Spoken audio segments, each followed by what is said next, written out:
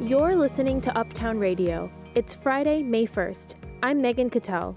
And I'm Kira Long. New York officials are preparing to reopen portions of the state that have been less impacted by the coronavirus.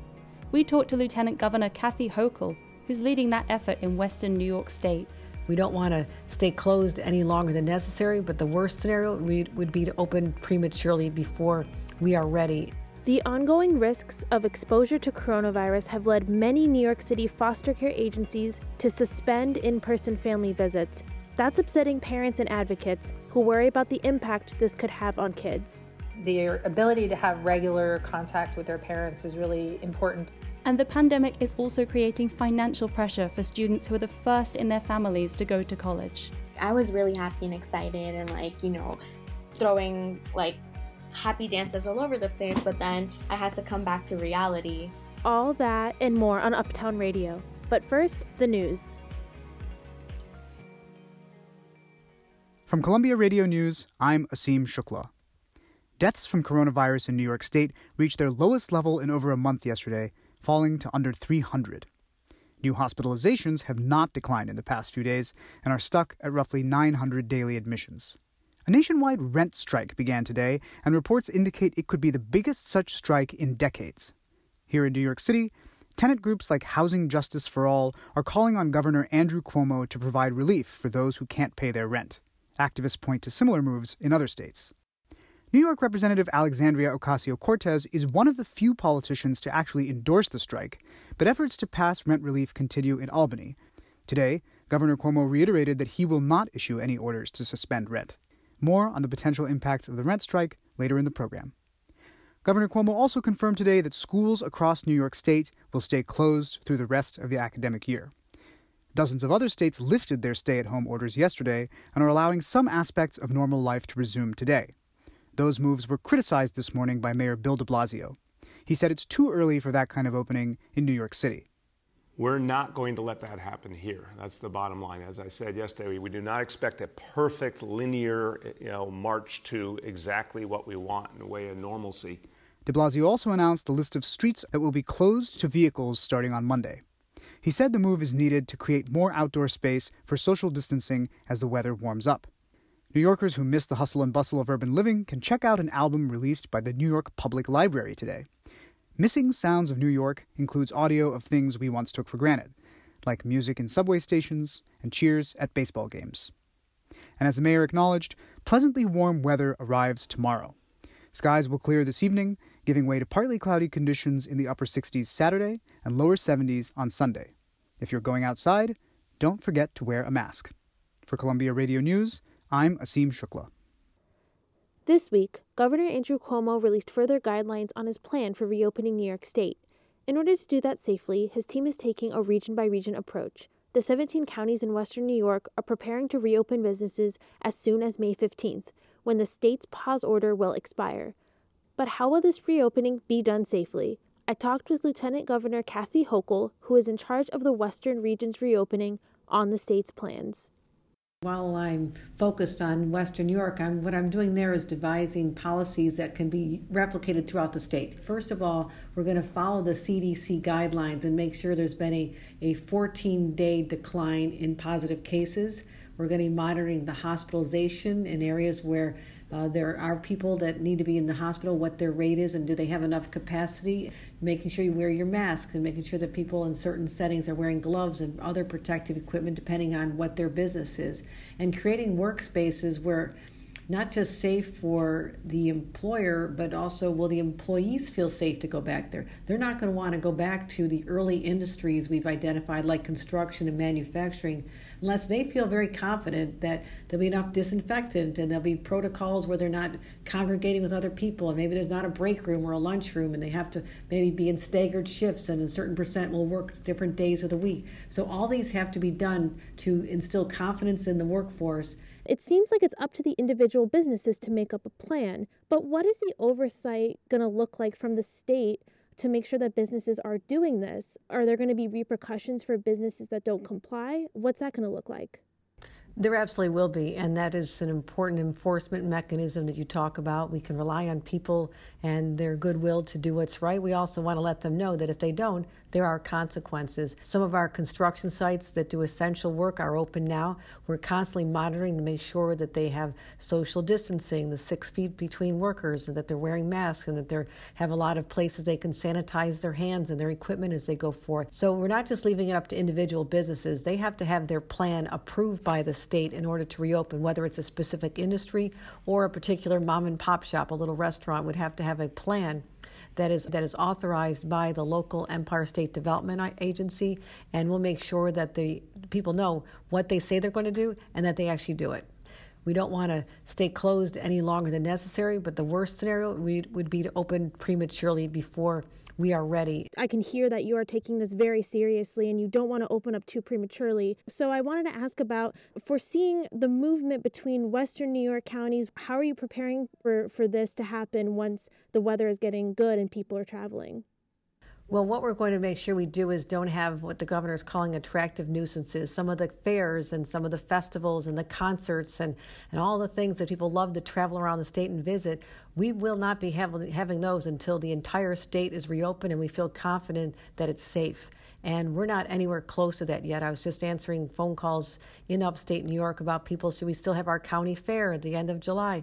I said, I wouldn't plan on that because what you're doing is creating an environment where you're attracting people from outside your county. Your own county may have numbers that are acceptable, but if you're inviting people to travel throughout the state, that's how it spreads. The whole idea is to have more isolation from each other until we get through it. This is not permanent. This is not forever. We'll be talking about this time next year about how we overcame this. So we're going to be asking people to continue the sacrifice, knowing that we should have recreation available to people. People need to get outdoors, and that's why we're going to be thoughtful about what activities are going to be allowed, but certainly not large gatherings of people. That's what we're trying so hard to avoid. That was Lieutenant Governor Kathy Hochul on the state's regional plan to reopen New York businesses. Many parents with children in foster care are now facing an unthinkable situation. Because of the COVID-19 pandemic, they're no longer able to visit their children. New York State and City have released emergency guidelines saying in-person visits should continue if they can happen safely. But they've left the ultimate decision up to the nonprofit agencies that place and monitor kids in foster care. As Anya Schultz reports, most have decided that, for now, parental visits aren't worth the health risk. Ambrosia Ford is 30 years old. She lives in a rural town in upstate New York and has a daughter who's 2.5. She's very bubbly, energetic, generally a very happy 2-year-old. A couple weeks ago, Ford took her daughter to visit with the child's dad, even though she has an order of protection against him. He'd been abusive to Ford in the past, but she thought visits were still allowed, and she wanted her daughter to be able to see her dad. Child Protective Services didn't agree. That evening, they took her daughter. She's now in foster care. Ford can only see her on FaceTime. She doesn't have the attention span to sit and FaceTime. I mean, when we first get on the video call, she's happy seeing me, but when she noticed, when we start saying goodbye, she gets very, very upset. Ford said caseworkers were coming in and out of her home before taking her daughter, but now they won't let her go see her daughter, and it's been really hard. I've never been away from her in 2 years, and I am an addict, and addicts cope by using, and I'm trying not to do that because of my child. 19-year-old Jasmine in the Bronx has also been trying to regain custody of her daughter. She asked that we not use her last name because her case is still open. Jasmine has a developmental disability, and when she gave birth last September, the hospital was concerned about her ability to care for the baby. They reported her to a child abuse hotline, and Children's Services put the baby in foster care. Since then, Jasmine's had supervised visits with her daughter twice a week. But for the past month, she's only been able to see her 8-month-old baby over video. I really miss her so much. Because I be seeing other mothers with their kids in there, and I'm looking like, where's my daughter? Like, come on. New York state law gives parents the right to visit their children in foster care, as long as the court says it doesn't put the child in danger. But throw a global pandemic into the mix, and that safety issue gets a lot more complicated. Now foster agencies face a question. What's a greater risk, the spread of a disease or the emotional harm of family separation?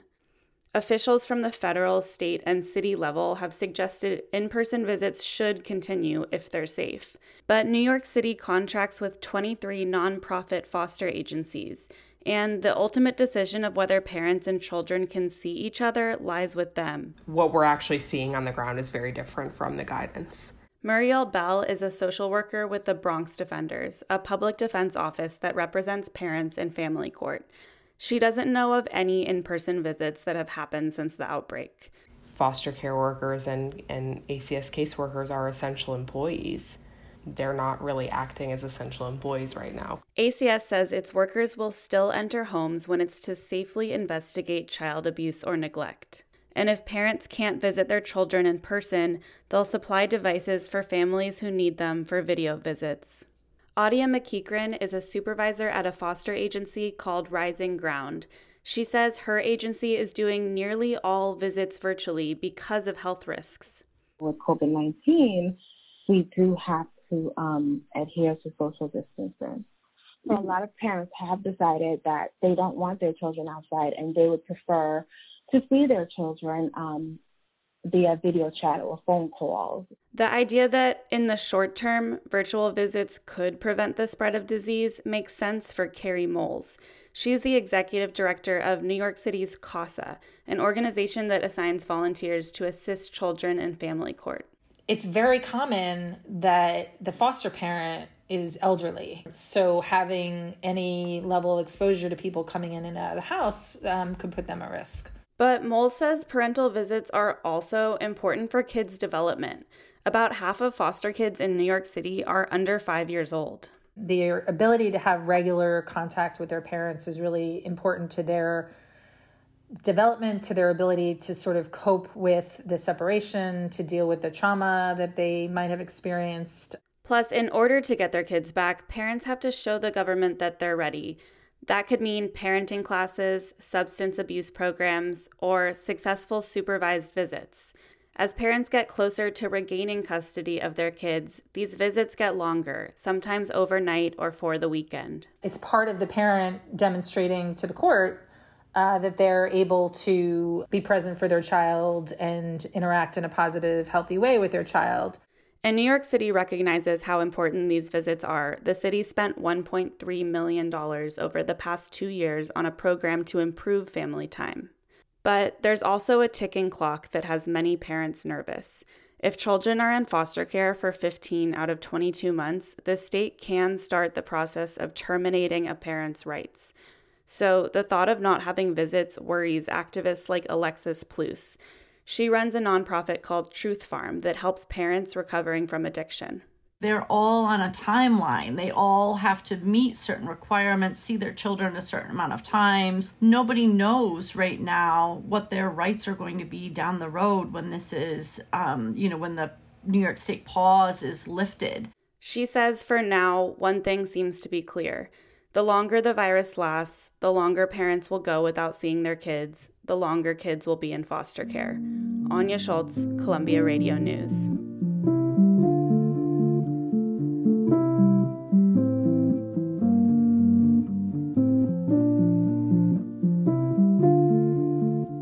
For the past month, with so many New Yorkers out of work, some renters have been calling for rent to be canceled. Now they're taking matters into their own hands by beginning a rent strike starting today. Many landlords are likely to sue tenants for rent, although the housing courts are now closed. Reporter Lauren Peace looks at what landlords and strikers may find when the courts reopen. On a typical day, New York City housing courts process hundreds of cases across every borough. Nakeeb Siddiq is the housing director for Legal Aid in Brooklyn. Normally, he spends every day in housing court, and he says the courthouses themselves are a zoo. You're looking for your courtroom, dozens and dozens of people everywhere, only a few benches to sit on. There are people sitting on the floor, and it's just mass chaos.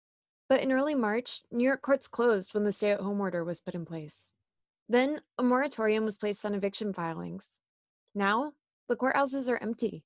Siddiq anticipates there's going to be a surge in cases filed after the moratorium ends. Today's rent strike will likely increase the number of cases. And if the floodgates open, I think there's just probably no way they could really handle it. That could have serious consequences. Altagracia Pierre Outerbridge is an attorney who represents both landlords and tenants. She says filings in housing court aren't just about the money. They can be about really serious safety concerns, too. So the time it takes to process a case matters. One of the problems specific to quarantine is roommate disputes that result in violence. It's a difficult situation where folks who didn't used to spend 24/7 at home and already had a hard situation, a tough relationship with their roommates, right, are now at home with them 24/7. So we're getting these calls. Pierre Outerbridge says attorneys are doing their best to negotiate outside the courtroom.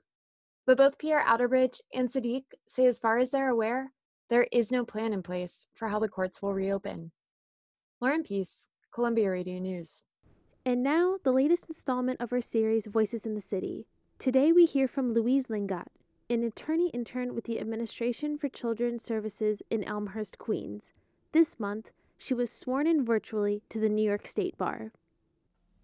A lot of the courts nowadays are doing their emergency cases on Skype. I do family law, and a lot of the cases we have deal with children because even though we have this pandemic, unfortunately, the world can't stop because we don't want something dangerous to happen or something horrible to happen to a child. So when I could have the option of doing a virtual swearing in, I said yes. My ceremony started at 1:30. I knew the dining room was where I wanted to be because they said no windows in the email. And I got dressed as if I was going in person because we had to dress up. That was part of one of the requirements. My dad was actually sitting in my dining room, and my sister too. My mom was in the bedroom because there was a live stream. People from all over the world could watch. So my family back in the Philippines, they were able to watch. Our family in Australia, they were able to watch.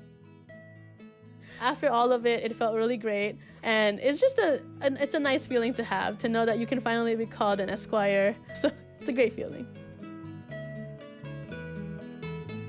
And now for our next installment in our commentary series, reporter Lucas Brady Woods talks about what he's learned in the year and a half since he changed careers from film production to journalism. There's an ancient Roman city called Volubilis that's been abandoned for almost 2,000 years. It overlooks a valley in northern Morocco that's covered in olive groves and dotted with herds of sheep, just like it was in ancient times. I was there with my mom and dad in 2018, about 2 weeks before my 29th birthday, and the ruins are huge.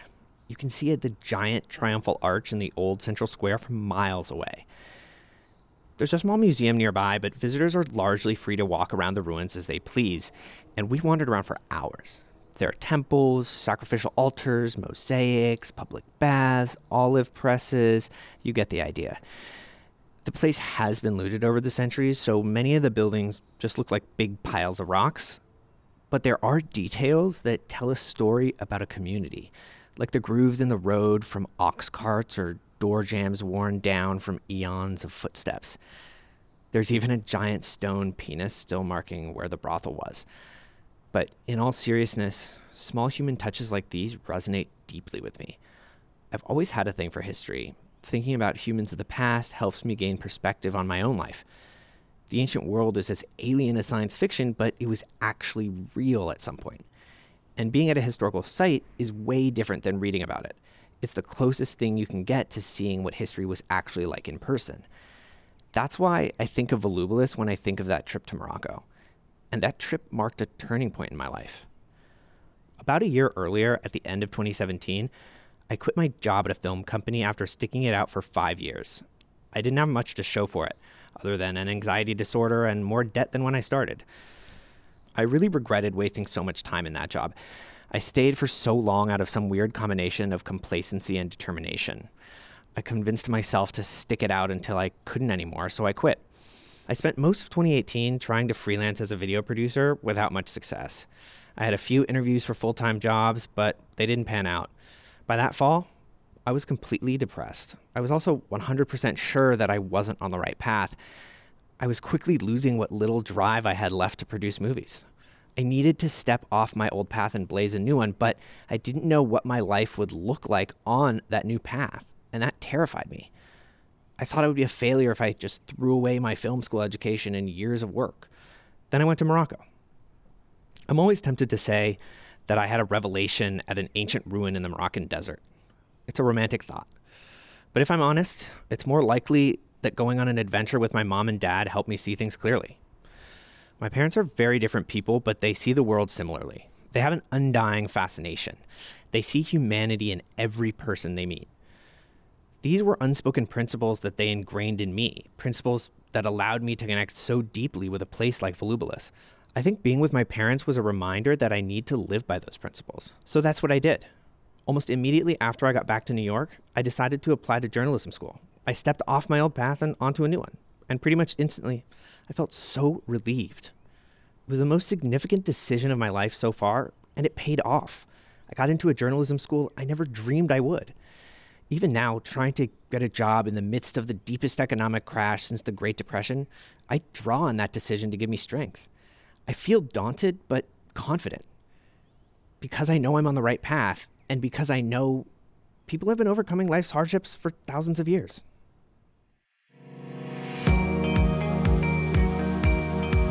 You're listening to Uptown Radio. There's more to come. Stay with us.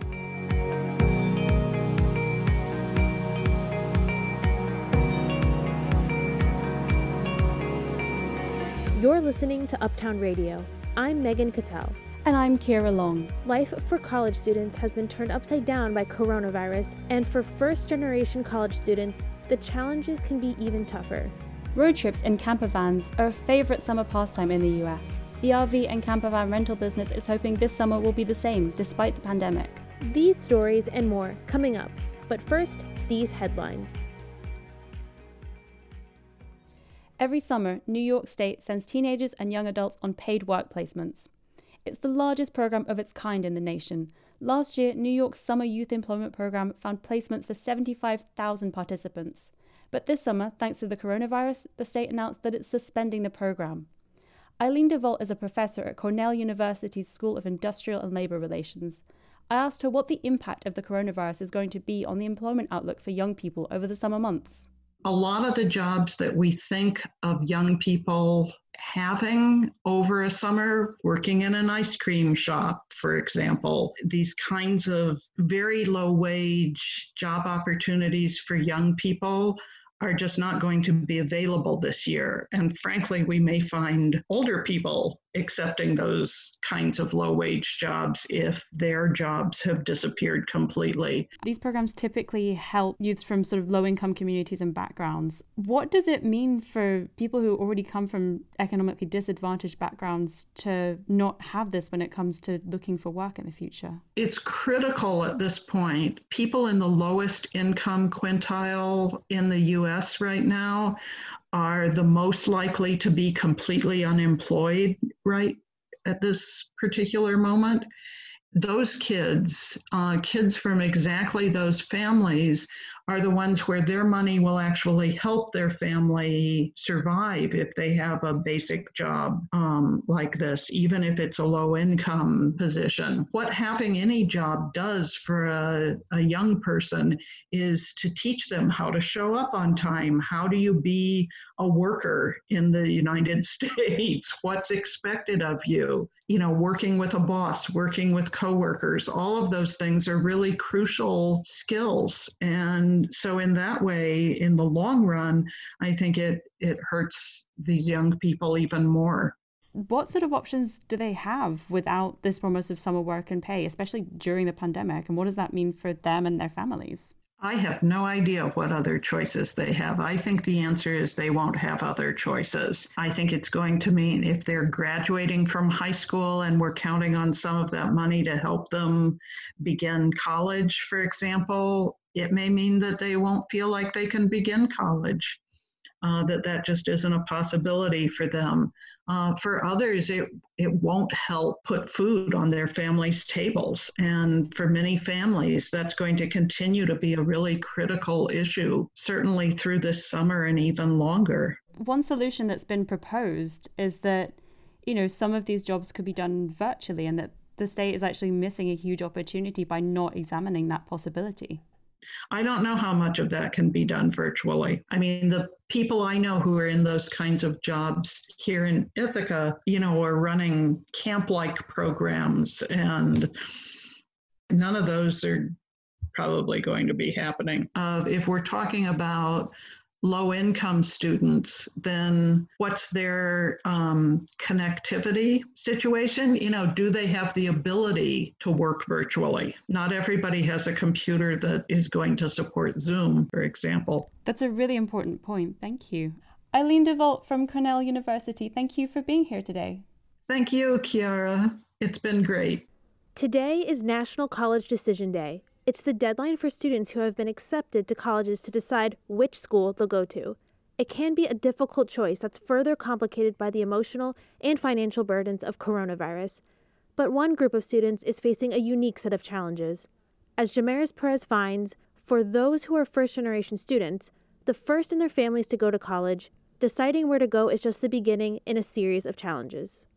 Many college students have fond memories of the moment they were accepted to the school of their dreams. There's crying, screaming, laughing, and then more crying, like in this YouTube clip of a student reading her acceptance email from UPenn. Why are you so happy? I'm going to bed! But when 21-year-old Kiabet Leal read the letter and email that told her she'd been accepted to both of her dream schools, the news was bittersweet. I was really happy and excited and throwing happy dances all over the place. But then I had to come back to reality and sit down and just be like, hey guys, so I got accepted here and I really want to go here. How are we going to, do this? That's because Leal is a first-generation student. Neither of her parents went to college. They're both from Mexico and only have a middle school education. Leal's mom is a babysitter, and her dad is a waiter at an Italian restaurant in Midtown. They've had fewer opportunities to work high-paying jobs. So, as proud as they were of Leal's aspirations, they just couldn't afford them. Leal dreamed about going away for college, like she had seen in the movies. Instead, she's going to a local school and living at home in Astoria, Queens. So my mom's in the kitchen right now, blasting her music. Typical. She comes and washes dishes and, she does all that stuff. And then my sister can't really hear the TV, so she has to put it up really, really loud. And then there's me in the middle of both of these loud noises trying to do homework. According to the Center for First Generation Success, first-gen students like Leal make up almost half of all undergraduates enrolled at four-year universities. Its data also shows that the median household income for first-generation students is almost 30% below the national average. This means these students can have a harder time getting accepted to, affording, and succeeding in college. Now, the global pandemic is highlighting these obstacles. Leal's a senior at Queens College and gets help from New York State's SEEK program, which stands for Search for Education, Elevation, and Knowledge. SEEK offers supports for first-gen students like Leal and helps her with tuition, but she still has to cover a lot on her own. And some classes need so many things. You need the textbooks, but you also need these other books. And I'm like, wow, do I really need this right now? Juggling full-time classes and work means Leal has a lot going on. I was working 2 jobs. And, I believe I was taking 21 credits. I'm not sure, though. I think it was 18 or 21 credits my freshman year. Wait, you were taking 18 plus credits and working 2 jobs your freshman year? How did you balance all of that? I honestly don't know. Leal says it was really stressful. Her parents didn't have the experience to guide her on studying for finals or navigating other kinds of challenges college can bring, registering for classes, being on hold with financial aid. Allison Levy is a programming director at CUNY's College Access Research and Action program. She says it's hard to get help at home when you don't have someone in your family who's been there and done that. There are something like 35 different steps you have to complete for financial aid, and making a mistake in any one of those can really take money off the table for students. And there are other circumstances to consider. It's also a really daunting process of navigating these things possibly in a language that's not theirs. And Levy says there are cultural differences too. We do sometimes have students who maybe aren't permitted to go away or aren't encouraged to go away to college because they have home responsibilities that, are as expected as part of their family. Like caring for younger siblings or helping with a family business. For Leal, this means paying for her school expenses and chipping in with her family's bills when money is tight. She was working as a hostess at a restaurant, but now restaurants are closed, so Leal and her dad are both out of work. Her dad filed for unemployment last month, and bills are piling up. She's stressed out and worried that her teachers aren't aware of her circumstances. I'm over here thinking how I'm going to have to help pay for rent or stuff like that. People don't realize that there's more to life than like handing in papers. Andrea Lopez works at Columbia's Community College Research Center. She conducts research on student support services among underrepresented students. She says first-gen students don't just worry that teachers won't understand their struggles, but also that they'll look at them differently. When I first got into college, I thought I was just going to be like a number to people. Like, yeah, we accept like people like her, first gen, and like she's Latina, but she's also American, blah, blah, blah. Lopez is worried about how COVID will impact first-generation students who already felt like they didn't belong in college. We may not see them return the following semester. I feel like those groups are at risk for postponing or even dropping out completely. Stacey Castell is CEO of the Coalition for College Access. She offers this advice to first-gen students who may be feeling discouraged. We know that things come along in all of our lives, that sometimes we may have had a big plan to go across the country and now we need to stay home for a semester or a year. And I think that's okay. I just think you don't have to forget your dream. You just may have to approach it a little bit differently. Back in Queens, despite all the challenges, Kiabet Leal is determined to finish her degree with a double major in drama and elementary education. I remember I was really nervous and scared to say that I was a first-generation college student, and I felt ashamed of it. But I embrace it now. People want to see you, be a change, and people actually believe in you. As she works on her lesson plans from home, Leal can't wait to be back in the classroom. She wants to set an example for her future students. Jamaris Perez, Columbia Radio News.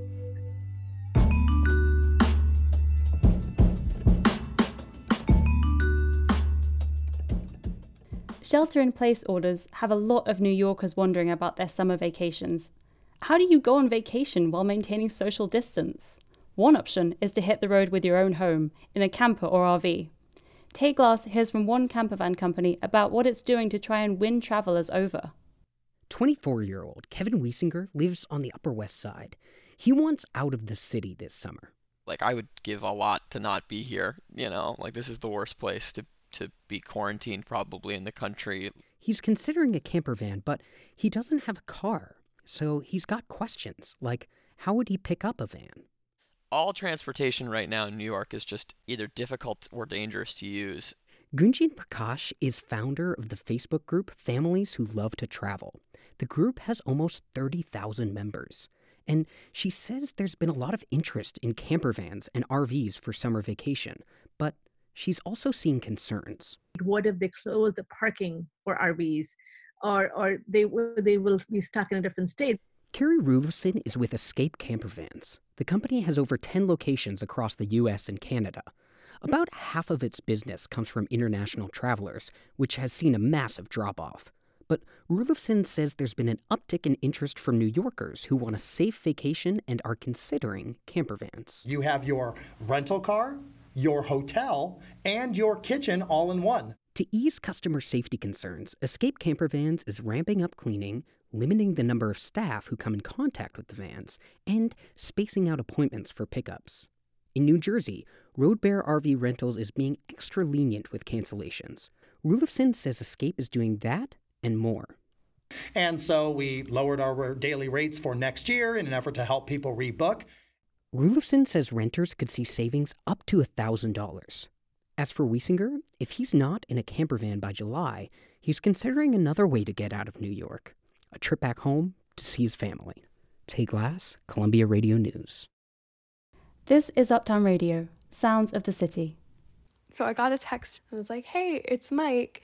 Here's how that lemon bundt cake turned out, by the way, with a picture of this really delicious looking lemon bundt cake. Brooklyn resident Cody Heiger on dating during quarantine. Okay, so clearly this dude has the wrong number. I did not talk to anybody about a cake. And then he was like, oh wait, this isn't Leah? And I was like, no. And he was like, oh no, I had this virtual Hinge date. And he was like, who are you? I was like, you first. and so he sent a picture of himself, and I was like, all right, okay. Interest has gone up. We don't have a next date plan. We had a FaceTime date last night, but I would be open to meeting in person, for sure.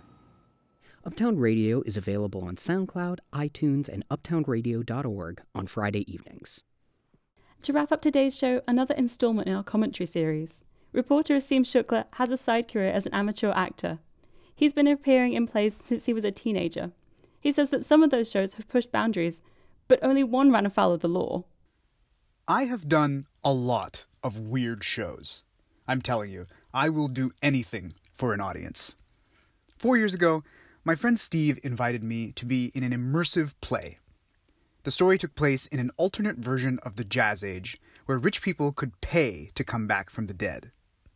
The really wild part, though, wasn't the play. It was the venue.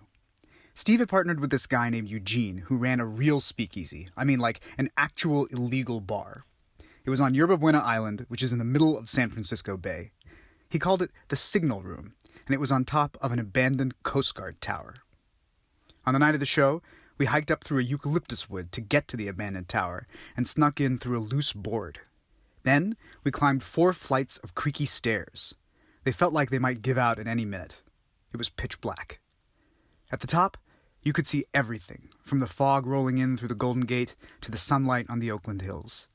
Eugene had decorated the walls inside with old maps, newspapers, and theater programs. In one corner was a full bar. In another, somehow, he had a working upright piano.